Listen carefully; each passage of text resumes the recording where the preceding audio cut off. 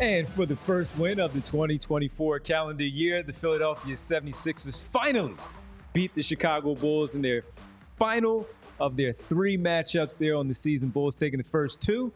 Sixers starting off the year right with Joel Embiid back in the mix. Hello all, and welcome to the PHLY Sixers post-game show here alongside Derek Bodner. I'm Devon Givens. Brianna here. We'll check in with Kyle live from the arena on this Tuesday. Is it a Tuesday? Yeah, Tuesday. I was all mixed up because Happy New Year, Derek. Happy New Year. Happy New Year. And Happy New Year to everyone out there. Happy New Year to Bree. And we're with you, excited for the rest of this basketball season, of course. And the Sixers pick up their 22nd win of the year. Get the big fella back, and all he does is come back, no problem, pick up his second triple-double of the season. So we got a lot to get into with that one. But Derek, we start there. Once again, he comes in and picks up where he left off after the 4-game absence and comes in and drops another 30 piece. Yeah. No, 14 straight with 30 and 10, 15 straight with 30 points overall. Became just the last 5 players in NBA history to do that. Embiid, Harden, Kobe, Kareem, and Wilt. And when pretty much everyone on that list is on a first-name basis, even ones who played 50 years ago, you know you're joining some pretty elite company. And he did that despite the fact that he barely plays in the fourth quarter of games, didn't play in the fourth quarter of this one. And the Sixers as a team did not score in the final 8 minutes and 11 seconds of this one and still won by 13 points. And at no point while they were going through that cold spell with some pretty wild lineup choices did you go, oh no, this game is in jeopardy. And that's because they pounced on the Bulls right out of the jump, and Joel Embiid led that charge. Yeah, he looked good yet again. And look, just to be fair, as everyone was watching out there before you said, he's stat padding to get to that 30. Yeah, we know. In the third, he knew he was not going to play in the fourth quarter. He knew how many assists he needed. He also knew how many points he needed to at least get 30. I personally thought he was trying to get his average, right, Derek, of his 34. But at least to get to that 30, he certainly wanted to do that. He was able to achieve and accomplish that. So what, right? He was doing it against the Bulls. We knew what he was trying to do, and they were well in front of the Chicago Bulls where they weren't coming back. Ended up with 31, 15, and 10 in 31 minutes of play. And I really thought, look, this wasn't a competitive basketball game outside of the first 5 or 6 minutes. The Sixers came out and were bombs away from 3. I think they made 6 of their first 7 and 7 of their first 9. Mm-hmm. And a lot of that came from role players. Kelly Oubre had 10 points in the first 6 minutes of this game. He was fantastic. But a lot of that also came from Joel Embiid in terms of drawing a double team, kicking it out, making the easy pass, but making the right pass. And he was on the money from the start. Yeah, he really was. So much to talk about in this one because, as Derek said, this wasn't really a competition after the first 5 minutes. They get up 20-8, and they never look back. They just kept on rolling. Kelly Oubre, a big part of that. Maxey makes his first three-point attempt that he made after his first personal foul. He then picks up a second one, and B gets into foul trouble with Kelly Oubre getting some early buckets there for the team, double-figure scoring right away. And you just saw how they were putting the pressure on the Chicago Bulls. No Robert Covington tonight for the Sixers. He was not in the rotation. No DeAnthony Melton, he was also out. Kelly Oubre getting the start. And this was one of those games with Kelly Oubre where you see it. We see it often and say, why doesn't he play this way when he's in the starting lineup more consistently? But having the big guy back in the lineup also helped out with a lot of things, some open looks. And they were just, quite frankly, knocking down their outside shots. And when you are able to do that, that opens up the driving lanes for Maxey and others, for Tobias Harris also. Embiid with his ability to knock down the shots from the free throw line, getting the buckets early and close there. They had so much going on early where they were able to jump on this basketball team. And again, Chicago was already playing on their heels and they just couldn't stop it. Then the Sixers defense early on was very good also. And you see the difference when you have him back in the lineup. As we all know, when he's back in the lineup, Joel Embiid, when he's in there, there's a big difference at the rim versus what we have been seeing over the past 4 games. They were able to get 2 of those on that road trip. 2 of the 4, they won those. But clearly, they knew that they wanted to attack the paint, attack the basket with no Joel Embiid behind. And tonight, it did not do them any good. So really good to see them get out to that fast start, not mess around, not play with their food, Doc Rivers, and just really pounce on a team that they're much better than. So that's how you know that you are a true professional, because you come up with the play with your food and you say it correctly. Thank you. You are a professional behind the mic. No, look, I mean, there are sometimes it's real tough to analyze basketball. The nuances can be difficult. This one's pretty easy. Two things happen. First, the Sixers have Joel Embiid and the Chicago Bulls do not. That's very key. And second, at halftime, the Sixers were shooting 10 of 20 from three-point range. The Bulls were shooting 2 of 19 from three-point range. So you have basically the equivalent number of attempts, but one team got an extra 24 points from beyond a three-point arc.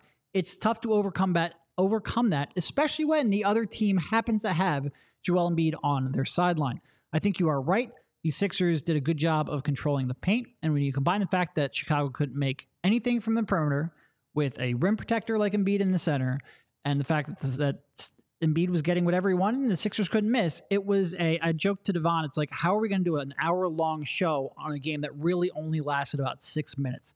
Because by 6 minutes or so of it, what were they up at one point? They were up like 32-8 or something absurd like that. It's like, what? I mean, there's no basketball left after that. And you knew they were done. You knew right there they were done. They were cooked.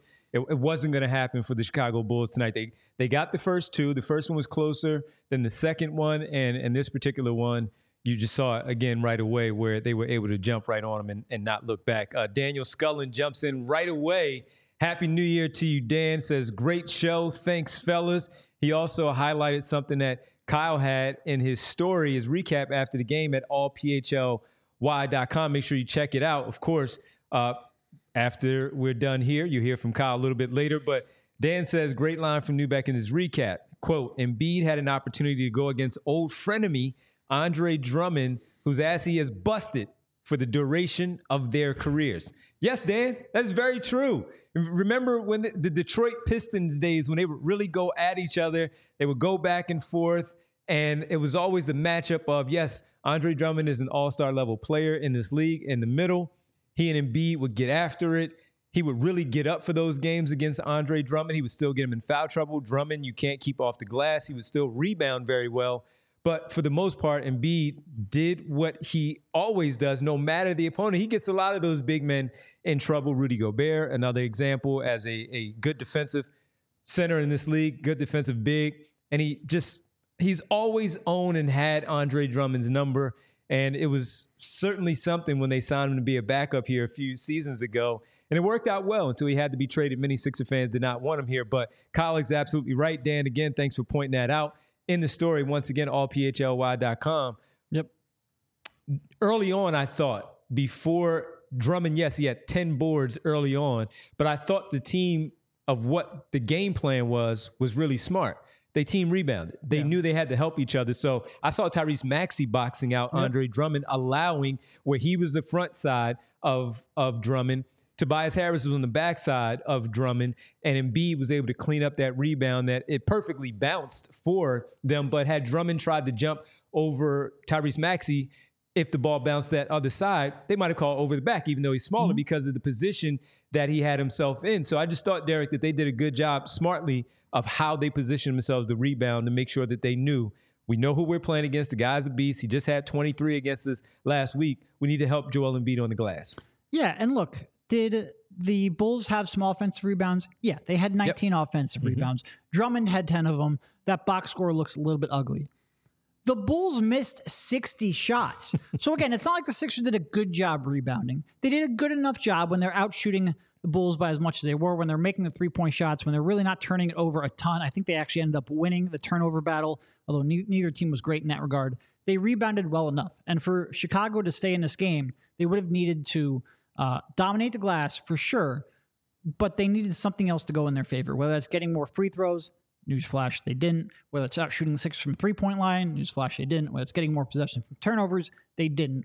So I agree with you that, look, there were moments of this game where the rebounding wasn't good enough. There were other moments where you're getting some contributions from some players, like you mentioned with Maxey. I thought Springer did a good job on the glass. Beverly's always getting in there.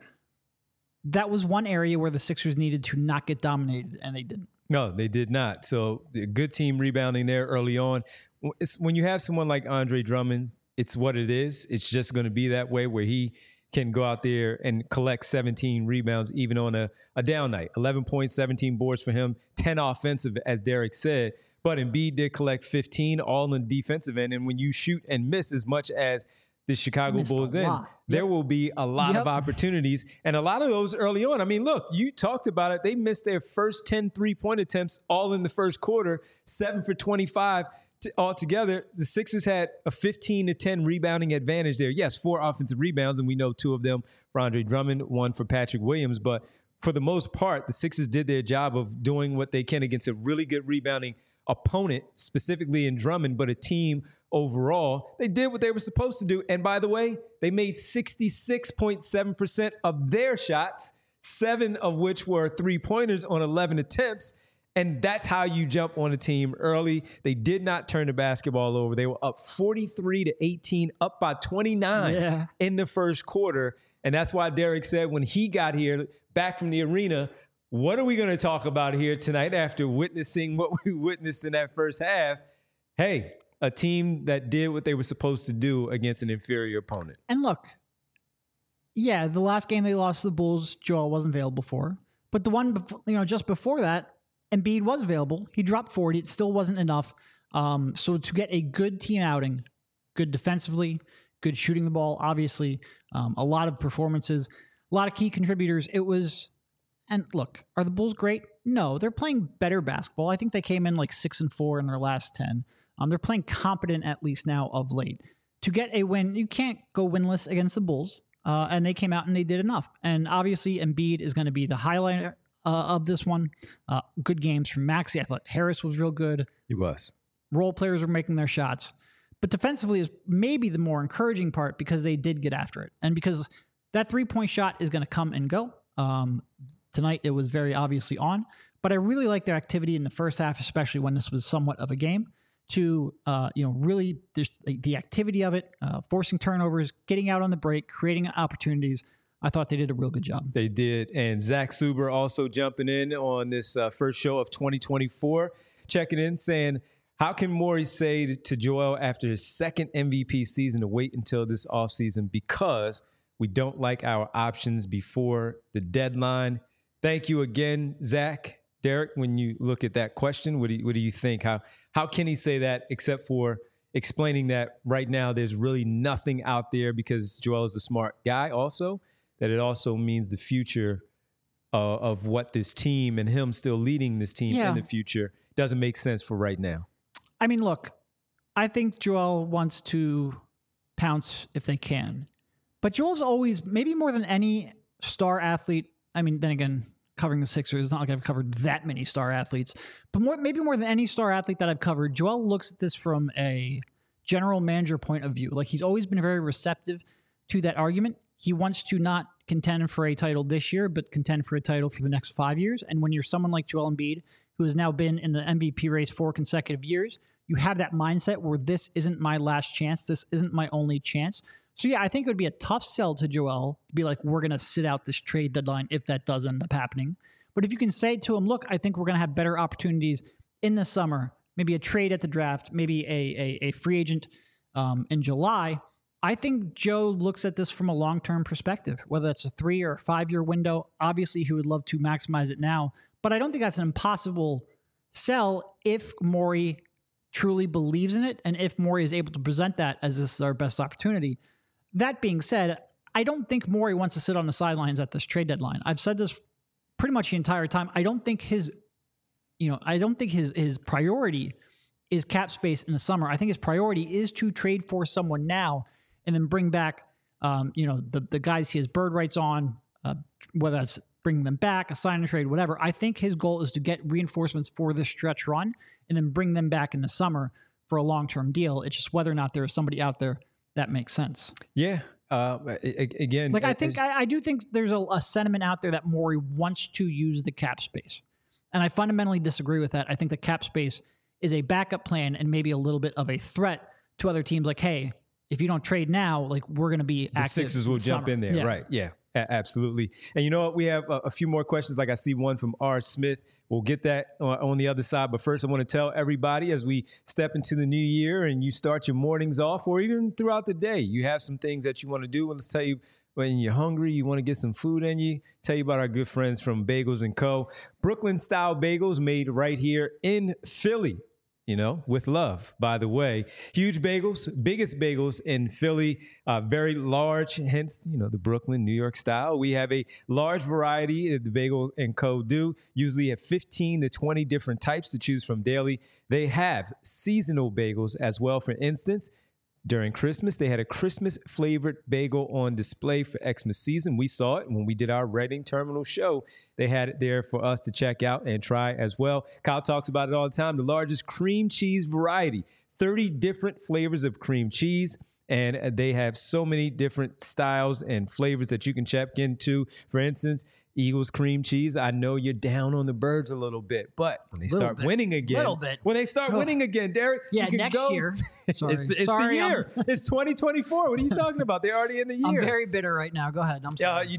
You go for the Eagles cream cheese when you're looking for something in basketball season. They have the 76ers cream cheese as well. Did the Phillies promotional type of stuff in the fall when they were in the playoffs. You can check it out on Instagram to see the visuals yourself, see how you like them. Make your trip down to Bagels & Co. And an affordable brand. You get a lot of food for cheap. And it's today's inflationary world, as we know. We think that's key there at Bagels & Co. So they debated raising the prices, but they don't want to. On an everyday brand, keep it like it is, not the same high-end places that you go to splurge on the weekends. All right? Hey, they're a great company.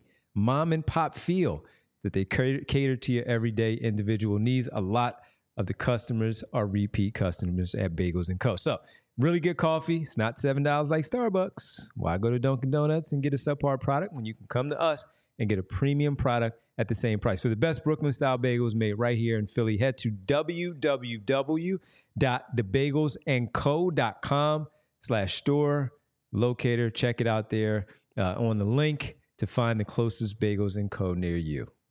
Also want to tell you about FOCO. FOCO is a leading manufacturer of sports and entertainment merchandise with a product line that includes apparel, accessories, toys, collectibles, novelty items, and more. It's the best officially licensed gear for all sports and fandoms. And with it being football season for a little bit at least, and tailgating season, it means that overalls, hoodies, hats, sunglasses, and bags, everything you need for a game, FOCO has. It's probably the last home Eagles game though, right? That's really likely to be the last home Eagles game. Yeah, that right now is unless there's an upset in the postseason. And FOCO has hooked PHLY up and provided awesome pieces for our sets. It's devastating. FOCO always has our back for Philly sports, and they have yours too. Get the best gear around by using the link in our description. For all non-presale items, use a promo code PHLY10 for 10% off.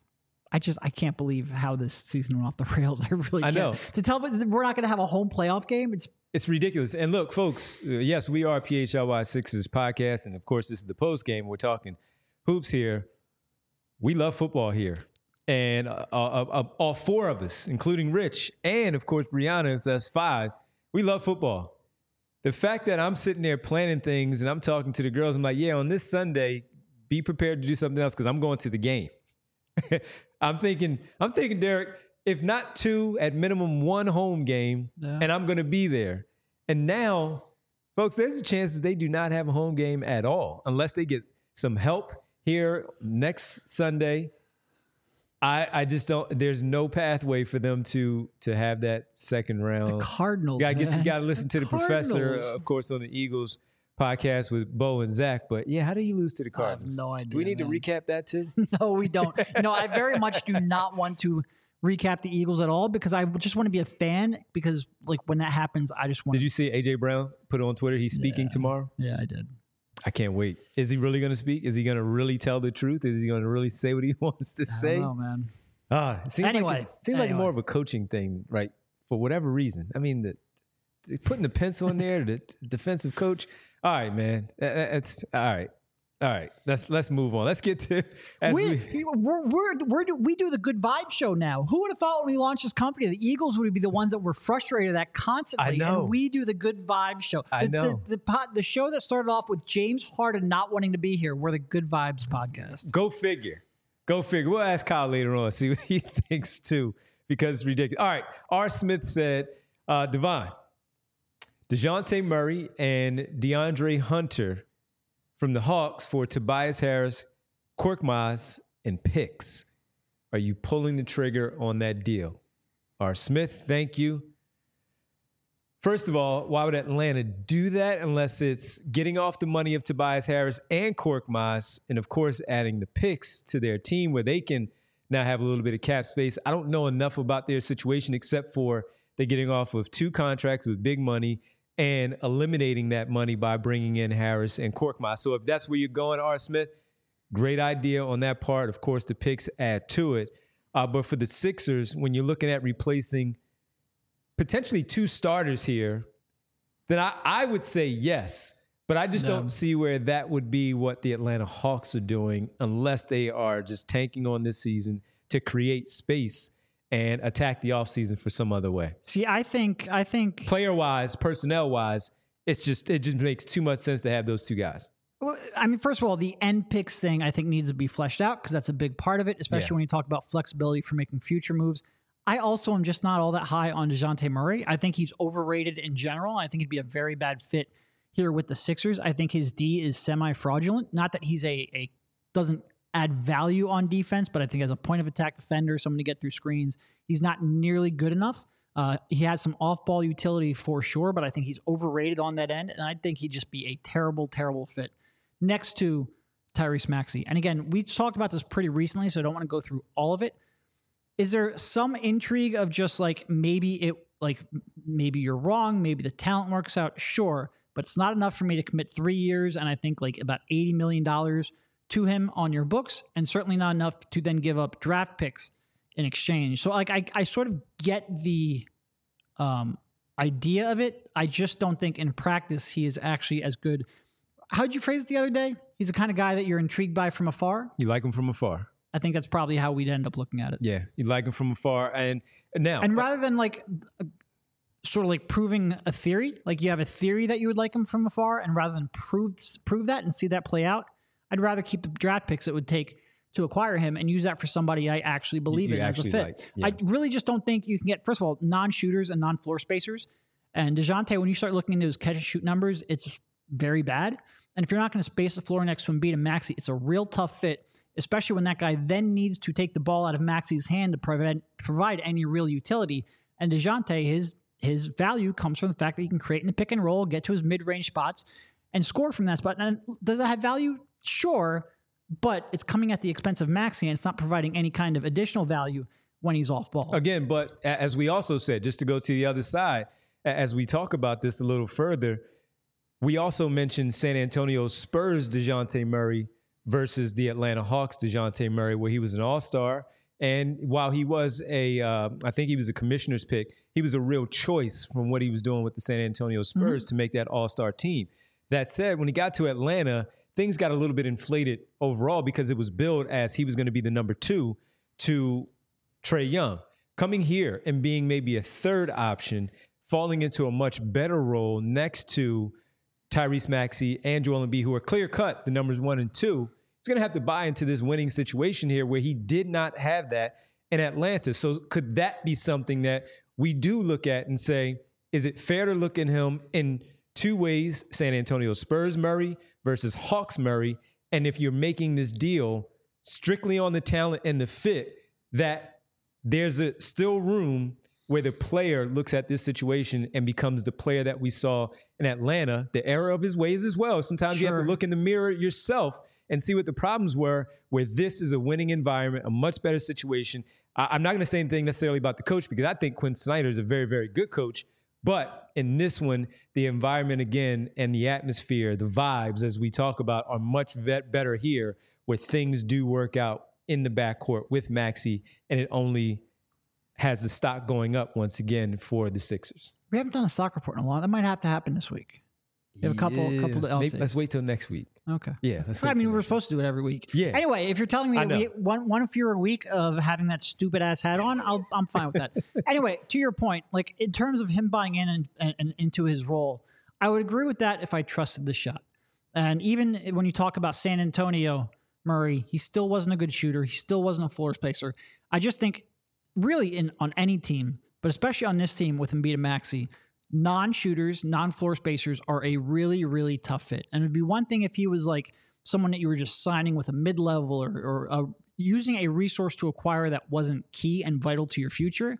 with these draft picks the Sixers have accumulated, they are key and they are vital to any kind of championship equity you want to have. I just don't believe in Murray as a fit next to Embiid. First of all, like I said, I think he's overrated, but I just don't envision him and like him and believe in him as a fit next to Embiid and Maxey enough to give up a few of my final remaining assets. That's where I'm at with DeJounte. Fair enough, and I'm sure you're not alone on that, because the 2-minute warning, Al says nobody, Devon, thinks that far.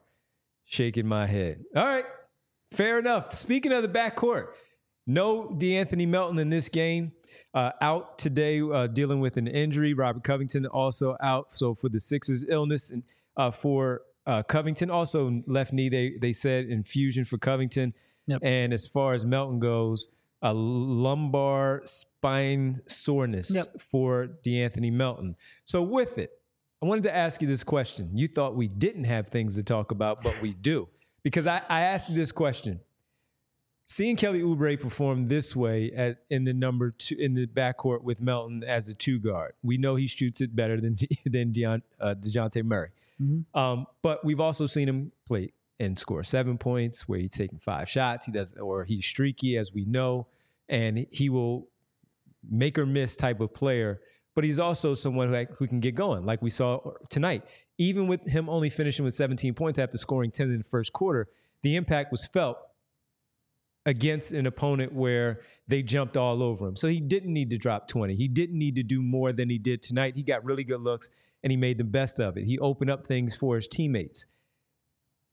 Does a performance like this, nothing against Melton again, I think we both agree that at his best is coming off the bench as the 6th man. It's not a knock on him. It's just that's where he's best to be able to come in with that second unit and really put an emphasis on that game and his footprint, his handprint, his fingertips, fingerprints all over the game, whatever you want to say, because that's the type of player that he is. He's not a starter on a championship level team. That's not really to say that Kelly Oubre is, but for what they have, Derek, having Batum back in the lineup with Tobias Harris, Maxey, and Embiid, does this give you an outlook of what you really want from your 2 guard? And maybe that's something that they also look to go forward with if they don't see something out there as a replacement. Yeah, I honestly don't think so. And look, when Kelly's making almost literally every shot he throws up, I think in the first half he was 5 for 6 for 16 points. When you have that incredible level of efficiency, it's going to work. But I think DeAnthony does enough, in terms of just sheer off-ball gravity. I think he has a pretty quick trigger. He's willing to launch it, even a contested 3. Even when the shot's not going in, I think he has pretty good gravity. He has really good hands on defense. He tries hard. I think he provides a more consistent defender. I think he provides consistent floor spacing. And I think in that starting lineup, that's what you need. You talk about DeAnthony and his best role being as a 6th man. I sort of think that's Kelly's best role too, as a 6th or 7th man off the bench. So I think you can make a similar argument for both. But given how much DeAnthony has been in the starting lineup, given the success they've had with that starting lineup and the floor spacing he provides and the team defense he provides, I don't think they should make a change given, with the current personnel. But it's just great.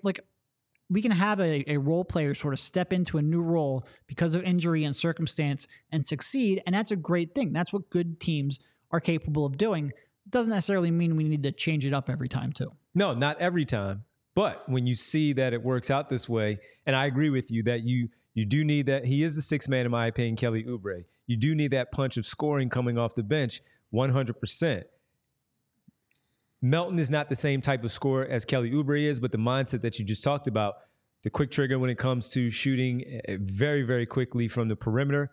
He's a better player by putting the ball on the floor. He's a better finisher at the rim, where we constantly complain, especially Kyle, drives him nuts, of how he doesn't finish at the rim more efficiently because, yes, he is a smaller player, but he also has pretty good gravity out there where he should finish a little bit more, maneuvering the basketball around to get a shot off instead of some of the stuff that he throws up there at the rim. That's part of the reason. And while Melton is a much better defender, and I agree with you, the length that Kelly Oubre and the size, does that make up for not having the same type of defender overall, much better defender in that 2 spot? Oh, sure. No, I mean, look, Oubre's for length, this team. Oubre's length is an asset. His defense and his ability to cause chaos and force turnovers is an asset. But I mean, that's something that both players bring. I mean, DeAnthony Melton's hands are very good defensively. He's active defensively. I trust his decision making more. We can certainly nitpick each player's strengths and weaknesses, whether that's Melton's finishing at the rim or Oubre, the fact that he has like 1 assist every 3 games. Like, neither player is perfect. I just think with what they have shown, and look, you bring up today and you say, given what they showed today, should you reconsider it? Well, given what they've shown on the season, that starting lineup has played 14 games. The base starting lineup. No, the base starting lineup. The one with Maxey, Melton, Batum, Harris, and Embiid. 14 games together, 219 minutes. They've outscored opponents by 163 points in those 219 minutes. So would I change something that's legitimately one of the best 5-man units in the league based on one game? I think that's probably a little bit of an overreaction. Okay. I mean, that starting lineup is 6. And look, a lot of those games came against garbage competition. That's a fair criticism. But until they actually struggle... But it's also true. They did it. Until they struggle, and again, it's not like the Bulls are world beaters here. Until they actually struggle, I just don't think there's any reason to change it. No. And by the way, like, we're probably talking about the next 5 weeks anyway, because as we mentioned, there's a real case that they're going to make a significant change at the trade deadline anyway, and that will change this equation. Then it'll be changed again. Yeah. So fair enough point. Just wanted to throw it out there because of the fact that we do talk about the lineup that way, and again, some of the issues that they have. It was actually funny because I wanted to throw that at you. So I was actually sitting on press row next to Kyle during the first half. I go pregame, watch first half at the arena, and then come over to the studio. And Kyle said, hey, by the way, the fans are going to start wanting Kelly starting over DeAnthony. So I think it's a good thing to bring up. I think it's worth bringing up. I just don't think it's a change they need to make right now. I got you. All right. In the chat, I see one from our good friend James Lynch Jr. Hi, Derek and Devon. First time, long time. Thank you, Jamie. Thanks for watching. I'm not sure I believe him. Really appreciate it. Also, AC Filla asked this one. This is a name that comes up every now and again. Mm-hmm. And Malcolm Brogdon, now with the Portland Trailblazers, no longer with the Boston Celtics. And he seems like a prime candidate to be moved at the deadline. We talk about backup point guards, TJ McConnell, Tyus Jones, DeLon Wright, Monte Morris, often. Not much when it comes to Malcolm Brogdon. He's out there every now and again from fans, but what do you think? Is that a name? He's not a defender at this stage of his career. He's still someone who can score and run a team. Big salary number, and he would be coming off the bench. What would you think about that? Yeah, his salary number is about 22 for this year and next year. So it's a good number. It's not an astronomical number. He's 31, so he's not like he's not that old. There's 2 concerns I have for him. One, he misses a lot of time every year. That's always been the concern. That's one of the reasons he fell in the draft all those years ago, and it's played out. The other is that it doesn't really seem like any team is all that interested in keeping him long term. And it seems like whenever he leaves, there's just chatter around the league that I don't know what it is about him, but he just never seems to stick and never seems to really solidify himself as a core of a team despite putting up pretty good numbers. And I wonder why. And I'm not saying that suggesting it. I truthfully wonder why, because you look at him and he puts up good numbers with the Bucks. He puts up good numbers with the Pacers and the Celtics. And look, he got traded for Drew Holiday. You get it. You get it. 100%. But it just never seems like keeping him as a priority like you would expect that it would be. So I agree. He can struggle at times one-on-one. I don't think he's a complete zero on defense. Certainly gives you a little bit on both sides of the ball. Can run an offense, can shoot. But I'd have to really, I think, ask around and also see what other options are out there. Well, the number, like I said, the contract number is not astronomical. What would Portland be looking for? What would it cost? And, doing the due diligence elsewhere. Well, the one thing, and I'm pretty sure I can say this because I have heard some things about him, which was that how it is around the NBA. I've heard that he's a locker room lawyer. Right. And locker room lawyers don't do well in the NBA. Mm-hmm. They like you as a person, but when they feel like you're talking behind their backs and things of that nature, that goes a long way, not only with the players, but also with the coaching staff and even up top. So if you're a locker room lawyer and those things happen where you're pushing an agenda in that way, that can really break up a locker room. Plus, with the money that he makes, which Derek said is not a lot, he feels like he is deserving of certain things. Now, he's been a starter for his entire career. He only really started to come off the bench last season for the Boston Celtics because he gave up a starting role to make sure he came off to help the team. Wasn't all that thrilled about it, but he did it, and we saw how far they got. He did not play in the Eastern Conference Finals after they advanced because of an injury that Derek talked about, which keeps him out of the lineup quite often.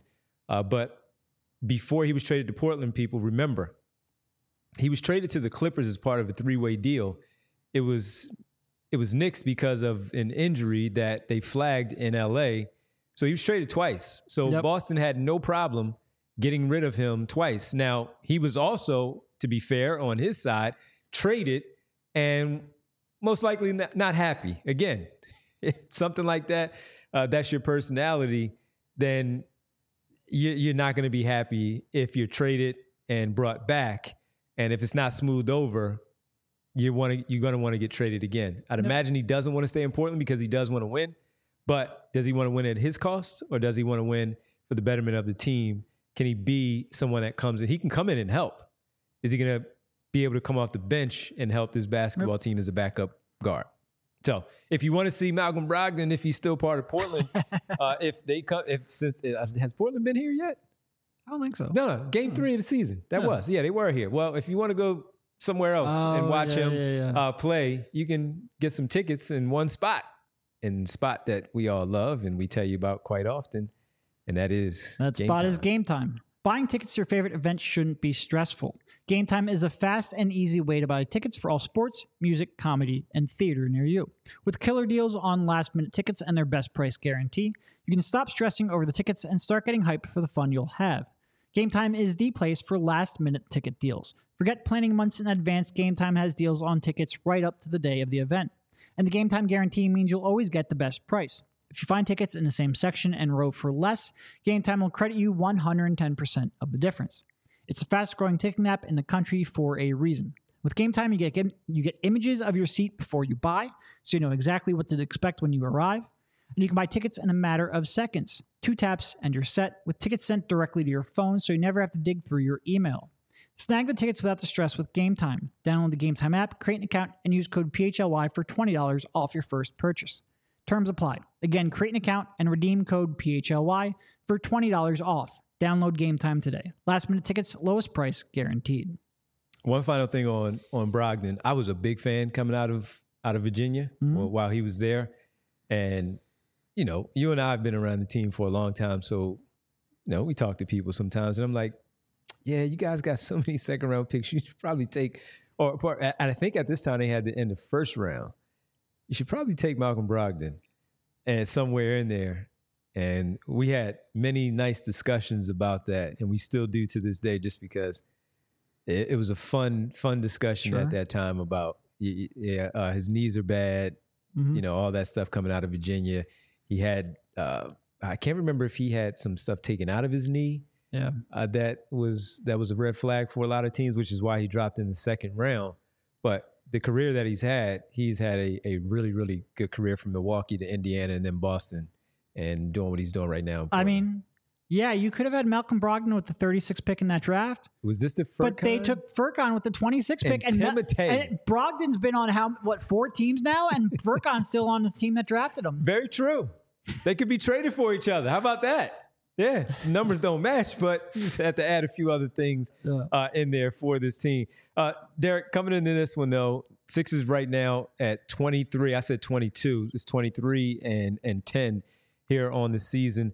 Boston is in a tight one right now with OKC down 2 with about 15 seconds to go, down 3 now with 15 seconds to go. Now it's actually 2, so it's updated. That's the beauty of watching this stuff in real time. Updated Boston down by 2 right now. But as we talk often about the standings and where things are with this basketball team and look at it, Sixers 3.5 games back of Boston, 1 game back of Milwaukee. They have increased their lead over the Orlando Magic by 3.5 games also. These are the 3 teams that we've said that are going to be there all along. It's just a matter of how things are going to go. By the way, Boston has won 6 games in a row. They're on a pretty good run here. They, again, as you talked about it, they keep doing this when key players are out. And sure, they lose this game here, they lose this game there. But once again, yes, Chicago, Devon, they're just playing the Chicago Bulls, but the Bulls beat them twice. And they had some pretty good games offensively against the Sixers. They beat them twice, and they beat them. Not the Sixers losing to them. They beat the 76ers. They keep finding ways to win when a number of players are out of the lineup, including these key guys in Melton and Covington for what he is. Yeah. No, I mean, look, they, you've seen, I mean, what did they go 2-2 in that 4-game road trip without Joel? Yep. They're now 2-4 on the season, 2-5, something like that without Joel. Still struggling at times without him, but other than that, like they have had Batum missing time, Melton missing time, Covington now missing time, Oubre obviously missed that time. They're playing a pretty weak schedule, and that certainly helped them, but you still have to win these games, and they have found different ways to do that. And pretty much any time that Joel Embiid is on the floor, you're going to have a chance. But to do this, look, Cov and Melton are two of your better perimeter defenders, and they still came out with a really good defensive showing. That's not just Embiid anchoring the center, but that's also a lot of activity on the wings. That's also getting out in transition. They just had a real solid game, and you don't have to apologize for beating a professional NBA basketball team, especially one in Chicago, who at the very least has been playing pretty hard and pretty consistently, engaged lately that maybe they weren't doing earlier on in the season. So yeah, this isn't like when they were beating the Pistons by 40 every night. This is a more competent, more, like I said, more consistently engaged NBA team that has beaten you twice here in recent time. It is, like I said, you don't have to apologize for this one. No, not at all. Handle your business. Beat this basketball team. You said it earlier. You can't lose 3 times to the Bulls. How many years in the Joel Embiid era was it like, all right, well, they've got a down opponent. They come out, play with their food, and blow a game. And it felt like year after year after year, especially maybe that final year with Brett Brown, that would happen a lot. And they have come out, and there's no team that has consistently put away inferior competition as quickly and as decisively as the Sixers. I mean, how many games now are we at where Joel Embiid has not stepped foot on the floor in the fourth? I think it's like 9 or 10 at this point. It's something ridiculous. If we want to talk over the last 7 games, it's 5. Yeah. It's just absurd. It's not like the Sixers are the only teams playing the only team playing the Bulls and the Pistons, and other teams play them too. The Sixers are consistently putting them away very early. And if we're going to sit here and talk about that, then certainly a lot of that has to do with the head coach. And so I saw it twice tonight, Derek, where I looked at it. Early on, Tyrese Maxey picks up 2 quick fouls. Mm-hmm. And while he does come out in the first quarter, he typically comes out of the game and somewhere around the 5-minute mark for Nick Nurse. And then he comes back in around the 2-minute mark. And then Joel Embiid picks up his 4th personal foul very early in the third quarter. Now, the game is already out of hand. We're not thinking that they're going to come back and beat the 76ers. However, he did leave those 2 guys in those spots in the game. So we've talked a lot about things that Nick Nurse has done where we start to see the differences in his coaching impacting the game and what they're doing out there on the floor. Even though it's an inferior opponent, it is something. It's not nothing for us to notice that he did something like that and trusting his players to get through it. Yeah. And not make a mistake and pick up that extra foul. Yep. No, and like you said, they were up by 1 million, give or take, when Embiid picked up that 4th foul. But I do like keeping him in there. That was one thing I've always complained about. He did it in the first half, too. And when Embiid picked up the 3rd foul, he kept him in as well. Mm-hmm. One thing I always hated that Doc would do, this would be automatic for Doc. It was like a script. And once that 3rd foul was triggered in the first half, Embiid was on the bench, no matter what. Drives me insane because you are guaranteeing the very outcome that you are trying to avoid. Like you pull him out so that you make sure that he doesn't pick up that 4th foul, so that you don't limit his minutes, so that you don't get the end of the game and he picks up 6 and he's out. Well, by not playing him when he picks up that 3rd, you're limiting his minutes on your own choosing. Let him play. Even if he has to play worse defense, even if you have to trust him to not make a mistake. Embiid is very good about not fouling out. He very rarely fouls out. Let him play. And this was a low-stakes version of that, but I like the fact that Nick entrusts Embiid, entrusts his key players to play through that foul trouble so he can at least keep them on the floor as long as possible. Certainly something I didn't like either during the Doc Rivers era, where he had to stick by the plan to a T, and he wouldn't adjust to it. Let them play, trust your guys, If they pick up the third foul, then it's something for you to beef at. But I don't think it's going to be where the fans and the other coaches are going to say, why didn't you take him out of the game? It's just going to be more of, hey, why didn't you trust him to stand there? Because inevitably what would happen, Derek, was the reserves would come in, and you talk about it. We've seen it for so many of those 3 years where they would come in, and all of a sudden, bam, the run starts, and how do you douse that fire? You'd end up at the end of the night, Embiid would only finish the game with 4 fouls and 25 minutes played. Well, you wasted 10 minutes. You just wasted 10 minutes of Embiid being on the And floor. tonight, look, if you say you look at the game where they were parading to the paint and finishing at the rim, they absolutely were after they realized he had 4 and he wasn't doing anything to stop it. He was just being smart. And again, the game was already out of hand. But you can also trust him in a close game that, hey, I have to be very careful here not to pick up an unnecessary foul to put my team here in a bad spot where I have to come out of the game. You just have to. You have to trust your guy in order to do so. So I like that about Nick Nurse. I like this. I like seeing him do that and trust his best players to find their way through it. I'm sure they say something. I'm sure they talk about this. This is probably not even talked about on the floor. This is something that's instilled in training camp or when it first happens. Hey, you already have it, but here's what I'm going to show you. I'm going to show you that I trust and believe in you, that you're just going to be out there and be the smart guy that you are to make sure that this doesn't happen and put us in a tough spot. We'll hear from Kyle in a little bit, live from the arena. And it looks like OKC has defeated the Boston Celtics 127-123. So Boston, OKC snaps their 6-game winning streak. Boston down. So the Sixers pick up a game here. Yep. Puts them, 3 out, I think? 3 out now instead of 3.5. 3 out of the Boston Celtics right now. So just keep pace as best as you can. On Christmas Day, we know what happened there, where you could have picked up some ground on Milwaukee. You only game back of them, so it's not that big of a deal. But a winnable game as it turned out, even though Tyrese Maxey didn't perform all that well, you were as close as 4 points in that game, something that they could have won. So anytime that they can pick up these wins that they need to pick up, they have a couple of days off on Wednesday and Thursday before they host the New Look Knicks on Friday at the arena and a road game on Saturday. Pick up these wins against these teams that you are better than and just compile those W's against these opponents. That's why when I would sit here and watch you guys when I was unable to be here. And you took your 3-month vacation? When I took my 3-month vacation, rightfully so, folks, rightfully so. Well earned, deserved. 3-month vacation. Just sitting here listening to people, looking at the comments, and not you guys, because you both said it'd be over 50 wins on the season. It was like, even if James Harden plays, they're going to get 50 wins. All right, because he needs a contract at the end of the season too, whether it's here or elsewhere. He's going to play and not dog it. What are you guys talking about? This basketball team has 23 wins in 33, and it was just insane to see that in the moment. That's part of the fandom, though. It's like going up with the ups and downs, peaks and valleys. Oh, it's man. like, I get it. 47 wins, 47 and 25. Joel they're going Embiid, to when be. he's healthy, is an automatic. Or 35. It's like, what? Yeah. 47 and 35? No, they're not. Anyway, I think we have Kyle checking in here from the arena. All right. Look at that. Oh, what up, gang? How we doing? Check in with Kyle from the arena in the new year. Happy New Year, man. Happy New Year, Devon. And I already saw Derek and didn't say Happy New Year to him, so I guess I'll extend it to the other guy on the show. Then again, I think, to be fair, I'm not sure I said Happy New Year to you either. We're just the a bunch of mutually grumpy assured old destruction sports writers. here. That's So the name of the basically, game. I'm the only nice one here. That is 100% correct. Yep.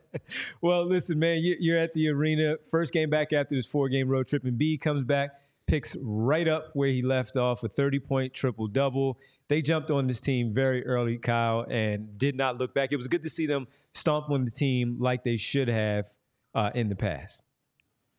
Yeah, and number one thing coming into the game is how does Joel look, right? Because that's basically the only subplot that matters in a Sixers-Bulls game in early January. Luckily, he comes out, looked pretty good physically. He said after the game that didn't really have the wind and that he had not been on his feet much over the last 10 days. He'd only really gotten some real workouts in over the last day or two, and so his conditioning was impacted. Nurse acknowledged that after the game as well, but good to get him out there. He played, what was it, 31 plus minutes tonight. So even in the 3 quarters, got some conditioning done out there, get some game reps in, and more importantly, kept that 30-10 streak alive, fellas. Mm-hmm. That was in real jeopardy at the end of that third quarter. He wasn't going to let that happen. He somehow managed to manufacture a pair of free throws with somehow. 1.3 seconds left and threw his body across the. I'm not saying it wasn't a foul, but it was, the Joel's critics will eat that one up. I will say that. Obviously, D'Anthony was not available. What'd you make of Kelly in that starting lineup? So when you shoot like that, I don't think anything else really matters. I would say, and I said to you, Derek, during the game, I thought Kelly acquitted himself well defensively, did a lot of the off-ball stuff you need from him in terms of like low man, tagging the roller, stunting, all that, showing a lot of length to Chicago, which is a good thing. They definitely had some lapses there tonight. Nurse acknowledged or said after the game that Chicago's a team that kind of constantly wants to attack you, go downhill, drive at you. It's a team full of shooters and not a lot of makers is the thing. So instead of watching Ayo Dosunmu launch up bricks or Dalen Terry, whatever, a lot of these guys just want to attack the rim. So they got downhill against guys like Oubre, Batum, but I thought, the length that they showed posed the problem. Certainly it helps to have Joel behind them, but I think we might see some more of, Oubre Batum combinations in the future. Nurse was asked about it, like, hey, is this something you might need to use against the Celtics moving forward, like in the future in the playoffs, potential matchup like that? And he sort of, the way he phrased it was, it's not something you can go to right now because the team's playing so well, you're not going to change anything. But D'Anthony being out basically creates an opportunity to look at some different stuff. So I think they came away thinking it's a positive, but nobody's rocking the boat. Dan Scullin earlier, Kyle, brought up something from your piece at allphly.com, and he quoted your piece about Embiid had an opportunity to go against old frenemy Andre Drummond, whose ass he has busted for the duration of their careers. And that's the first part. But the other part that I mentioned to Derek earlier is that even though Drummond had 17 rebounds, quite a few offensive variety also, they had made sure that they had a pretty good game plan early to help Embiid on the glass, where I brought up a possession there, an opportunity where Tyrese Maxey even fronted Drummond. Tyrese Maxey fronted, Tobias Harris on the backside, Embiid grabbed the rebound. They made sure that early on they were not going to allow him to dictate how things were going to go on the glass, even though we know that he still did and could. Yeah, look, like Andre Drummond is going to get some rebounds, right? Even with that line I dropped that you quoted, I know that Andre Drummond's going to rebound the basketball. The sun rises, the sun sets, Andre Drummond gets an offensive rebound. Those are the things that you tend to count on. So overall did a good job of dealing with him. I would say if there's anything I was disappointed in with Joel, it's that he ended up in foul trouble on a couple of those are just plays where he's jumping at Andre, where it's like you could just stand there, and if he flings something in on an offensive rebound, great, but there's no real reason for Joel to airballed be the fouling hook him. shot. You don't need to. That's what I mean. He can miss all on his own. You don't need to really do a whole lot of jumping and leaping around to put yourself at any risk. Obviously, it doesn't matter. But yeah, I thought one of the advantages you would have if you have a bigger lineup doesn't necessarily mean Oubre. I know we've talked on the show about potentially getting whether it's a pure upgrade or just like a bigger 2-guard size player to round out that starting lineup. Maybe you move Melton to the bench. I think you could see some of what would be there with Oubre in there tonight, like a lot of length, athleticism all over the floor. Whether they can come up with a player like that, that's a different story. But yeah, I mean, not a whole lot to complain about other than that G League stretch for the fourth quarter where did they not score for like the final 7 or 8 minutes? Seconds. Yeah. I mean, that's got to be. Lofton does not pass the basketball. I'll say that. No, he doesn't. Well, I will tell you this. The crowd was giving him a Boban-esque reception every time he touched the ball. So he was being egged on. Whatever. I don't really care. I wanted to see Ricky score, man. Come on. listen, what I really wanted was to see Turk play, and He wasn't here, right? No, he was here. I got a Was he bone there? to Okay. I got a bone to pick with Nick Nurse on that one. So, oh well. Yeah, but about Nurse, and you brought up the personal foul thing. I asked Derek before you came on. The fact that we do see a change there with the coaching where both Maxey picks up 2 early fouls and B picks up his 3rd and then his 4th. And Nurse does not pull him, sticks with them, and trusts his players to get through it, despite the fact that it was a blowout. Something different in terms of the coaching. And he came right out and said, how many times do you actually get burned during a season letting guys play through foul trouble? He said, it'll happen a few times, but it's not very often a guy's going to get his 5th foul in the 3rd quarter or his fourth foul in the 2nd quarter. And he's right. Like, part of that is because coaches rarely try to let guys play through it. Like with Doc Rivers, for example, that was borderline automatic. Yep. Guys are getting pulled, much to all of our chagrin. I'm pretty sure. I can see Derek shaking his head over there. And me, you, and Rich used to complain about that every time he did it last year. Every time. Well, and it's especially bad with Joel specifically, right? Because he's not a guy. He's not Paul Reed. It's not like he's someone just out there flailing and tackling people and just running into people all the time, where he's a constant risk to be in foul trouble. Some of the logic is that Joel, once he's in foul trouble, will a little more Olay, Matador type defense, which that's fair criticism to make. But I loved seeing, it wasn't just Joel, Tyrese Maxey played through a bit of early foul trouble tonight. So I thought that was really good to see. And I am pretty confident that's going to be Nick's philosophy on any kind of foul trouble for his stars. And I love that. Thank goodness. Any kind of a read on whether or not Melton and Covington will be available on Friday?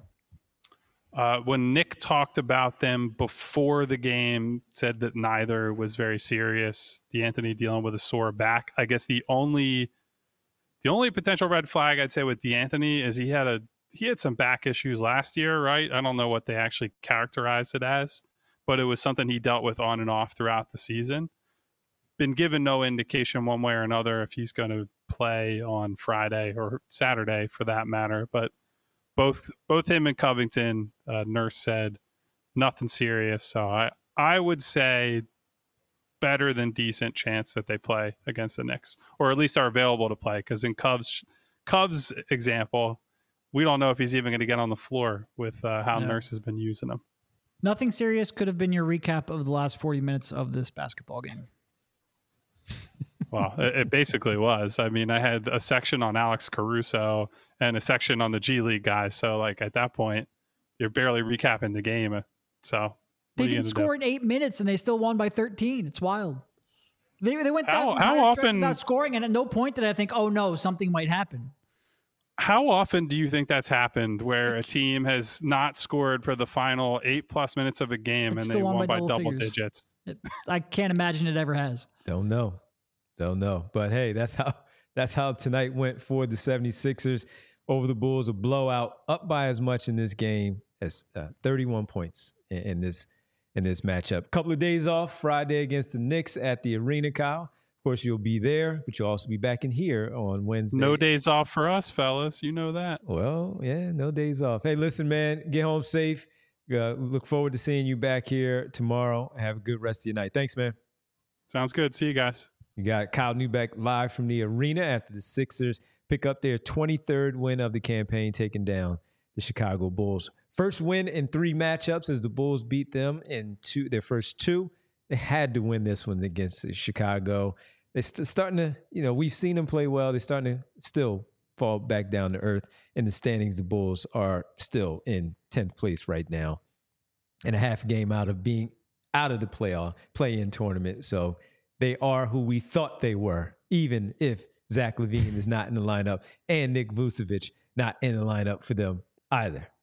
This was fun, though. It's good to be back in 2024 here with everybody, checking in on a good win where the Sixers had this one. They were in cruise control after a while, up by as much as 31 again. They really jumped on this team, and it was good to see them not let up on defense at all in this one. We got a lot of people to thank in this one. We appreciate Dan Scullin for the super chat, as well as Zach Suber also jumping in there, sharing the super chat. And we got a lot of other people to thank. So I want to make sure we shout out Money Mar, as always, here every night. Dan, Khalil, Jay of the Jungle, Jake, AC Filla, Rick, Hypothetical Man, Sam, Brian, again, not McKnight, just Brian Knight. That's okay. We love you too. If you can sing, though, let us know. Whole bunch of others. As always, we appreciate you stopping on by. If you're not, please do subscribe to us on YouTube, PHLY Sports on YouTube. You can come in, chat with us after the game. We really do appreciate that. And of course, hit the bell icon so you get notifications for when we go live. And make sure you tell a friend to tell the other friend. This doesn't stop in 2023. We bring it back. Tell a friend to tell the other friends and the family and the friends. We hope you had us on the big screen when all the family was together for Christmas and New Year. We don't need, this face doesn't need a big screen. Yes, we did. Right. Yes, we did. Because you needed to tell the other family, hey, there's this cool thing to watch daily on PHLY, of course, Sixers podcast. And of course, you can catch it on wherever you get your podcasts, Apple, Spotify, Google Play, all those great places, wherever you get your... If you're going to put it on a big screen, maybe put it like 360p or something like that. Maybe That's real fair. Low resolution, all right? As long as we're on the big screen. That's all that matters. Make sure you subscribe, hit the, the Liberty Bell button, and ding, so you can get in there and help us out. We also have a cool thing that we're doing with Philly sports trips. As we are traveling, the three of us, maybe the four of us, hopefully Bree is going with us. I think I missed the 2-minute warning. He's complaining about it in chat, so I want to give him a shout out. We apologize about that. Also, Gavin, because I don't even know if I saw Gavin today, but we've missed Gavin a couple times here. We apologize as well. You're here every day, and we appreciate you. Thank you, 2-minute warning. But we did want to tell you about our trip with the our trip with Philly Sports Trips. Make sure you go and check it out at allphly.com. Check it out /event. And you'll find what we're doing. We're going to LA, baby. We're getting the bucket hats and the 3 nights. 3 nights. 3 nights. We're getting the bucket hats, the sunglasses, and all of that stuff because we need some suntan lotion, everything. Because we're going to be in Los Angeles beach volleyball, maybe play a little hoops. I can probably run by March, where I can run a little bit and play some beach volleyball as long as my foot doesn't get caught in the sand, and then I'm in trouble again, like you did with your trip and all that stuff. Yeah, but you know. Hey, we're going to have fun. Broke my damn foot in London. Anything can happen when we go on the road. Anything. It's not going to happen this time because you're going to be there. You wasn't there last time to prevent him from doing that. So make sure you go to allphly.com. Actually, when I broke my foot, I was meeting a reader. Well, I was meeting a reader in a hotel. Anyway, it doesn't matter. All right. Well, readers and listeners. So now you got the combination where you won't break your foot. So make sure you go check it out. Read up on it. We hope that you can join us on this trip. It's going to be a blast. We're going to go see the Clippers and the Lakers play. You can buy 2 different packages. Go read up on it. See what you can do. You got all the information there. We hope that you can join us. We're going to continue to tell you about it, promote it, and hope that you can hang with us in Los Angeles. Everybody have a great rest of your night, your Tuesday, and we'll be back with you tomorrow, 2:30, tomorrow and Thursday here on the PHLY Sixers podcast. Thank you, Bree. Thank you, Derek. Thank you, Kyle. We appreciate it. We'll talk to you tomorrow. Good night. We all silly like the mayor.